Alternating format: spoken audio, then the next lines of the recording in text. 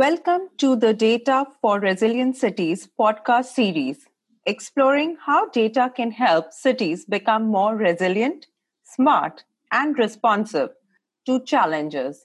This series is brought to you jointly by Center for Applied Geomatics, CRDF, and by CoData, the Committee on Data of the International Science Council.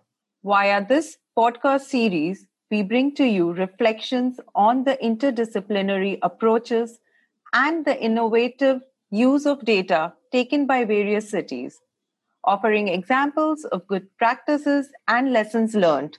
Hi, this is Shelly Gandhi from CEPT Research and Development Foundation. Today we bring to you an episode on role of data for COVID response using Gujarat, India and London, UK as examples.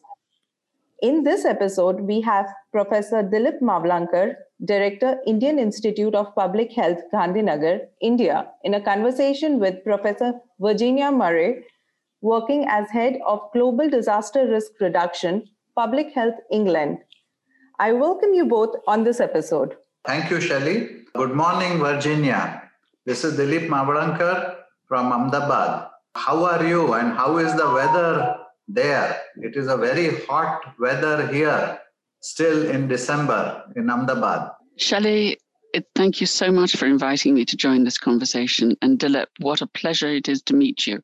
I'm really, really pleased that we have this opportunity to do this discussion about what is going on COVID-19 in Gujarat, but also in London. I am head of Global Disaster Risk Reduction for Public Health England, but I am currently working as one of the senior public health advisors for COVID-19 inside Public Health England.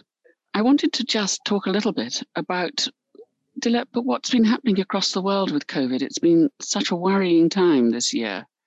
And I looked at the figures for the world, and I noted that there were over 67 million confirmed cases of COVID-19, including more than 1.5 million deaths. In the UK, we've had a lot of cases as well. We've had over 1,750,000 confirmed cases. It's been a very, very worrying time for us in the UK. And in London, of course, we're currently in Tier 2, one of our measures for controlling the problem. What's happening for you in India? Yeah, Virginia, we are also facing a major public health pandemic. And fortunately, the Indian numbers as compared to India's population are not so bad. We have a population of 1.4 billion people, which is a very, very large population, maybe roughly about 20 times UK population. And so far, we have 9.7 million cases, which is what we call in Indian language 97 lakh cases and 142,000 recorded deaths because of COVID. And it's a large number, not only as compared to many other diseases, but even personally in our own institute, our own faculty, as well as in our research staff, several of them have lost their parents or their family were affected, or personally we know personal losses due to COVID. So it's really, really very worrying. The only silver lining has been in India is if you look at the epidemic curve, our epidemic curve peaked in around middle of September with 93 or almost 100,000 cases reported every day. Now we are down to about 30,000 cases reported every day. And also deaths have gone down from more than 1,000 deaths a day to about 300-400 deaths every day due to COVID. Of course, there is a major social, economic, psychological, you name it, and there is huge impact on the whole society. And this is very, very unprecedented. I have never seen anything like that in my 40 years of public health career. Currently, I am director of a school of public health. We run master's program in public health as well as hospital management. Many of our students are in the forefront of managing COVID at the city level in Ahmedabad and other cities, as well as in the state of Gujarat. And with discussion with them, we get on the ground information. So that way, I think this is very, very unprecedented. And with the winter coming, we are also worried. Of course, the cases are going down, but many cities, like my own city of Ahmedabad in Gujarat and in Delhi and other cities, have been facing second and third wave of the pandemic. So situation was worse, it is getting better, but we don't know how long this will be before things return to normal. To me, Dilip, it's really interesting that you have been working so hard and that you've got such incredible networks. I think this is a very rich story. Knowing that India is a huge country, and I fully recognize your incredibly large population and how you've managed it. For us, if I can compare a little bit, we are just coming through our second wave of cases. And we have been driving the case numbers down wherever we can because we're so concerned about overwhelming our healthcare system, our national health system, where we're really trying to care for all patients and to manage this as effectively as we can. So for us, the big effort has been surveillance, trying to identify all the data we can on the number of cases and identifying who is positive with either a PCR test or the lateral flow antigen tests, where we're beginning to use them more and more, and how we can manage that data in a way that's going to try and reduce the impact upon our population, which you too have, of course, described so well in India. Our concern having been that we need to keep our country functioning, but of course at this time we are really worried about the number of lockdown measures we've had to take and the impacts we've had on much of our hospitality industry in particular, because they can only currently serve food if people are seated, and a lot of these places have to close not too late in the evening. So there's been a lot of worry about how we manage these things and how we can do it. And this is mostly driven for us by really scrupulous data collection. So we have daily information on the numbers of patients admitted, the number of patients in hospital, and the number of patients on ventilation in our country. And of course, that very sadly leads to the number of deaths where treatment has not been successful, and that's been really worrying to us. But I'm glad to say that in our second wave that we are just coming through now that the restrictions are reducing, is nothing like as severe as the initial wave in March, April, May, June. So we've had a really difficult time trying to manage these things, but it has been a very collective effort with the government much involved in responding to the data issues as they've come through and how we try and share that information in the UK, but also particularly on some cities. So when you asked before, Shaylee, what was happening in London, I said we were currently in Tier 2, but we're watching every part of London really carefully to see whether or not the case rate is going up and whether Tier 2 is sufficient to manage this, or whether we need to move to a higher tier, Tier 3 in our current terminology, or whether we can lift it perhaps in the future to Tier 1.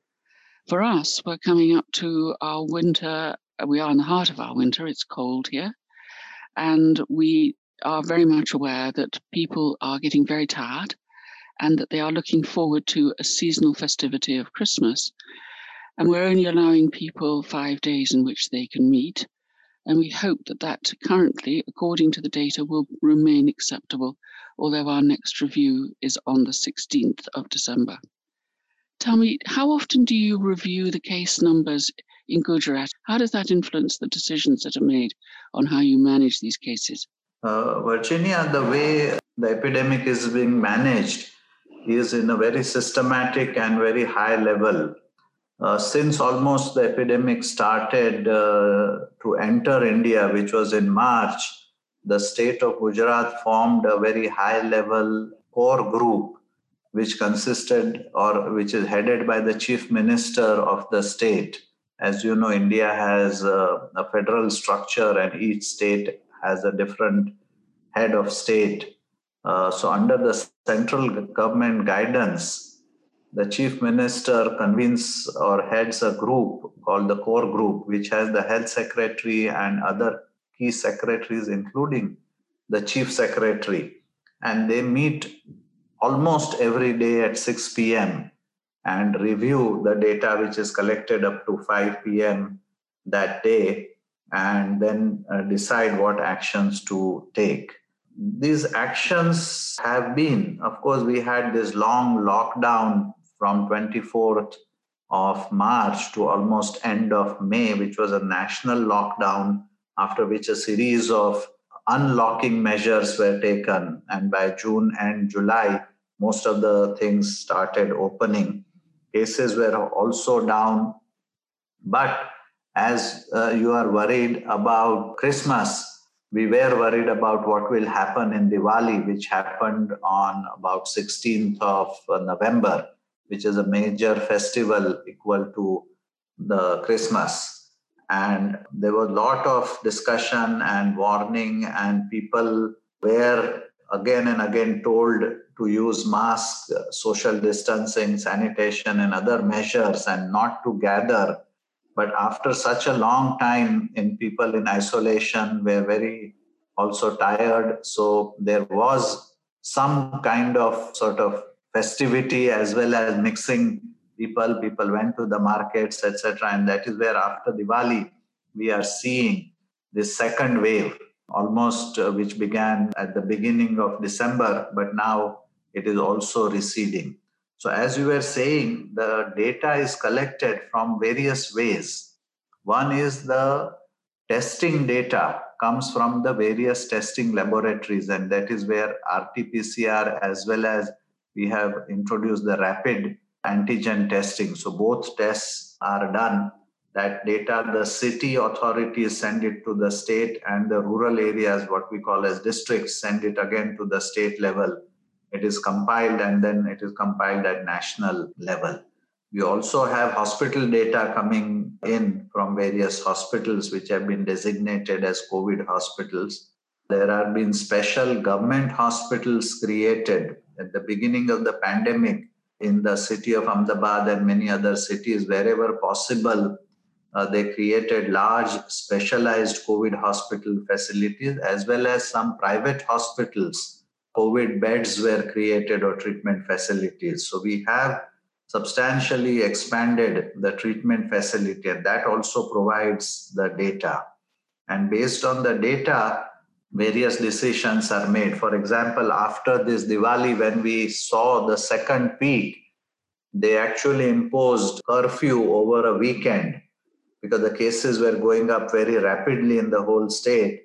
So to curb more interaction over a weekend from Saturday morning to Monday morning, complete curfew was imposed. And since then, still, because many people meet each other in the coffee shops and restaurants, etc., at night, so night curfew is in place. And both of these seem to have helped, and the cases are now again coming down. And hospitals which were getting almost full and it was difficult, some hospitals had waiting queue for patients to be admitted, which is now getting less and less. So I think we have, like you are facing the winter rise, we also face this festivity related rise in Ahmedabad, and now it has been going down. But let me also a little bit talk about some different observations which we have. We don't have very strong data on that, but what we see is this epidemic, the very poor areas, what we call as slums or very poor housing, which is very congested, where people with lower socioeconomic status live, they are not that much affected.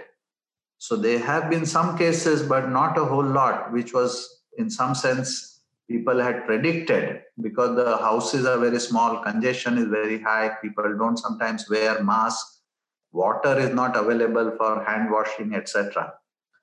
So that was a surprising element, that very poor people haven't suffered. It is the middle class, upper middle class. If you see the spread, of course, like the British Prime Minister got the disease, our Home Minister, and many other state level ministers and secretaries to the government, the commissioners of the cities, many of them got infected. So, what I'm trying to say is that disease spread in such a way that people in high places and well protected and having all kinds of amenities got infected, but the very poor people were spared, which was very surprising, and in some sense it was merciful, I should say. Otherwise they would have been in a very bad shape. Second is, we have just recently sent a paper for publication which talks about, we did a small survey. Not many old people are in old age homes, but we surveyed some old age homes in India, western part where Ahmedabad is. What we find is very few deaths in the old age homes in the western part. Out of almost 1,500 residents in almost 40 old age homes surveyed, there were only 2 deaths, which is quite different than what we hear in the western countries. So there are some patterns of disease which are somewhat different. And if we had more granular data, we would be able to sort of see how the disease is spreading and which factors are responsible for its transmission. We also did some small studies of secondary cases in the household, because as you know, almost 40% of Indians have one room house. The transmission within the house is also not very high. The secondary attack rates are of the order of 10 to 20%. So if a person is positive in one home, the other members of the household don't seem to be very badly affected, which is also shows that there is some kind of innate immunity in many people in the country. We need better data, and we can learn from how UK collects the data on morbidity, mortality, and the hospital admissions. So if you can tell us a little bit more on that, it would be very helpful. So, Dilip, I think that is an incredibly rich discussion you've just been sharing with me of what is happening in Gujarat. This is really important to hear your systems that you have. I wondered if there were a few points I could pick up. So for us, like you, we have regular reviews with our scientists, with our science decision makers, including our government chief scientific advisor, along with our chief medical officers, on how we share the information on what is happening currently as we see it. So there's a massive amount of sampling going on, and we're increasing our sampling enormously so that we can pick up not only the positive cases, but also the asymptomatic positives, which are increasingly of concern. Our surveillance obviously is very much targeted at healthcare workers and people who work in care homes, as you describe. And we've certainly found that our care homes have been an area where we've been very anxious to reduce the spread of COVID. And so we had really tried to increase the care with which we look after these people, but also restrict access of people to visit, which is, I think, very tough. So what I wanted to share with you is that you probably know on Tuesday this week, we gave our very first vaccine. And we now have a prioritization of who receives the vaccines according to the data that we've collected. So residents in a care home or for older adults and their carers, they are the very first people to receive the vaccine. Anyone aged 80 or over or a frontline health or social care worker is our second priority for vaccination. Then it goes to people who are aged 75 and over, and then it goes to those who are aged 70 or over, or those who are particularly clinically extremely vulnerable. So they have diseases that make them at great risk if they get COVID. And then we move down the scales to prioritization, which takes us into people aged 50 or over. So there's a whole level of tiering where we've been trying to look after everyone. To us, one of the things that's been absolutely critical in hearing about your household transmission rates seeming to be so low is something that has caused us increasing concern that there is a risk of transmission inside people's homes, but also, of course, elsewhere. So that's why we've had, like you in India, a national lockdown, which went from March until sometime in June, and people we only reopened very slowly different sectors, and possibly one of the most recent sectors in July to open were those who were doing personal care, hairdressers and others who were particularly close to people who might be at risk. So in our current second lockdown, our national lockdown in England, we've tried to reduce the risk of people doing a lot of that. But so what we've done is to try and split this, so where there's really high disease spread and impact upon the health service, we've had different lockdowns and different measures and different tiers that we've been using. But it is all driven by data. And the data is what we try to manage when we know by using the data to measure the impact that we can try and improve our decision making and make it more transparent for people who we are encouraging to comply. So it's been a fascinating experience trying to make sure that we plan eventually for future healthy cities and how we can try and engage more effectively in learning the lessons from this global pandemic. It is really interesting to hear what you've been doing in India and the richness of your work. And yes, of course, for us in the UK, the disease has been very shocking, very sad. Virginia, thank you very much. I'm sure we will continue our discussion in this regard. What you reminded me was my first lessons in public health, where we learned about bills of mortality of London of 1664 after the plague epidemics, how the mortality statistics in London improved and how it helped London to control plague pandemic. And we are also learning similar lessons of how to improve our mortality statistics, because one of the weaknesses of India's health system is its poor recording and analysis of cause of death and registration of death. But along with that, we have a very good surveillance systems set up, and many cities have now done large zero surveillance of the residents. And recently, just today's newspaper released the data of my city. Almost 25% of the 6 million people who live in Ahmedabad have had experience or have antibodies against the COVID. Of course, we are far off from herd immunity, but they have given data age-wise, sex-wise, area-wise. So we have close monitoring of how the asymptomatic disease is spreading without reporting of the cases, and many people have mild disease. We have also developed a national app which is called Arogya Setu, which is similar to, I think, the UK COVID tracker app, which people can download and do their own surveillance and upload the information. And that has been also used to find out where upper respiratory tract clusters are developing, which then the health authorities can go and investigate and test for COVID. We are also looking at the ambulance pickup data. So there are various technological tools this time which have been used, including GIS mapping, etc., to see how the disease is distributed, where we should focus. And lastly, as the vaccine has already arrived in UK, we are also very happy to say that within few weeks, maybe about 3 weeks, vaccine will start coming in India.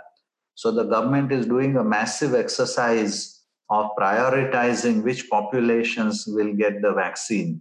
So the first are, of course, the healthcare workers who are in direct contact and treating the COVID patients and other healthcare workers which are providing other health services. Second would be the people above 50 years of age with or without comorbidity. Third would be the people below 50 years of age and with comorbidity. So such lists with details are being prepared. We are gearing up the cold chain system, the vaccination workers, etc., So very soon, we hope by middle or later part of January, massive vaccination drives will start, which will start driving down the cases, and we'll see quickly the end of this very tragic pandemic, which has killed so many people. But we hope that we will have a better health system and better social systems to cope up with this pandemic. It has been truly a delightful experience to talk to you and to learn from UK experience. Thank you very much. Thank you, Dilip. It's fascinating to hear, and I look forward to staying in touch with you. And I think the learning that we can gather from each country is so rich and important. And if we can move towards universal health coverage, as the World Health Organization wishes, with better planning for emergencies, implementing things such as the Sendai Framework for disaster risk reduction, supporting the use of the international health regulations, then we will be moving forward much more safely and in much closer harmony to learning how we can reduce the risks and the impacts of these hazards that are occurring everywhere. Many thanks, Shelley, for this opportunity. Thank you very much, Virginia. Thank you, Shelley, for this very interesting opportunity of this podcast. Thank you. Thank you, Professor Virginia and Professor Dilip, for sharing an enlightening experience for handling this pandemic on this episode. Thanks for listening to this episode from the Data for Resilient Cities podcast series. If you like our podcast and want to know more about the series, check out our website, www.crdf.org, and follow us on social media. Please leave a review and like and share wherever you listen to the podcast. Look out for the next episode and join us next time.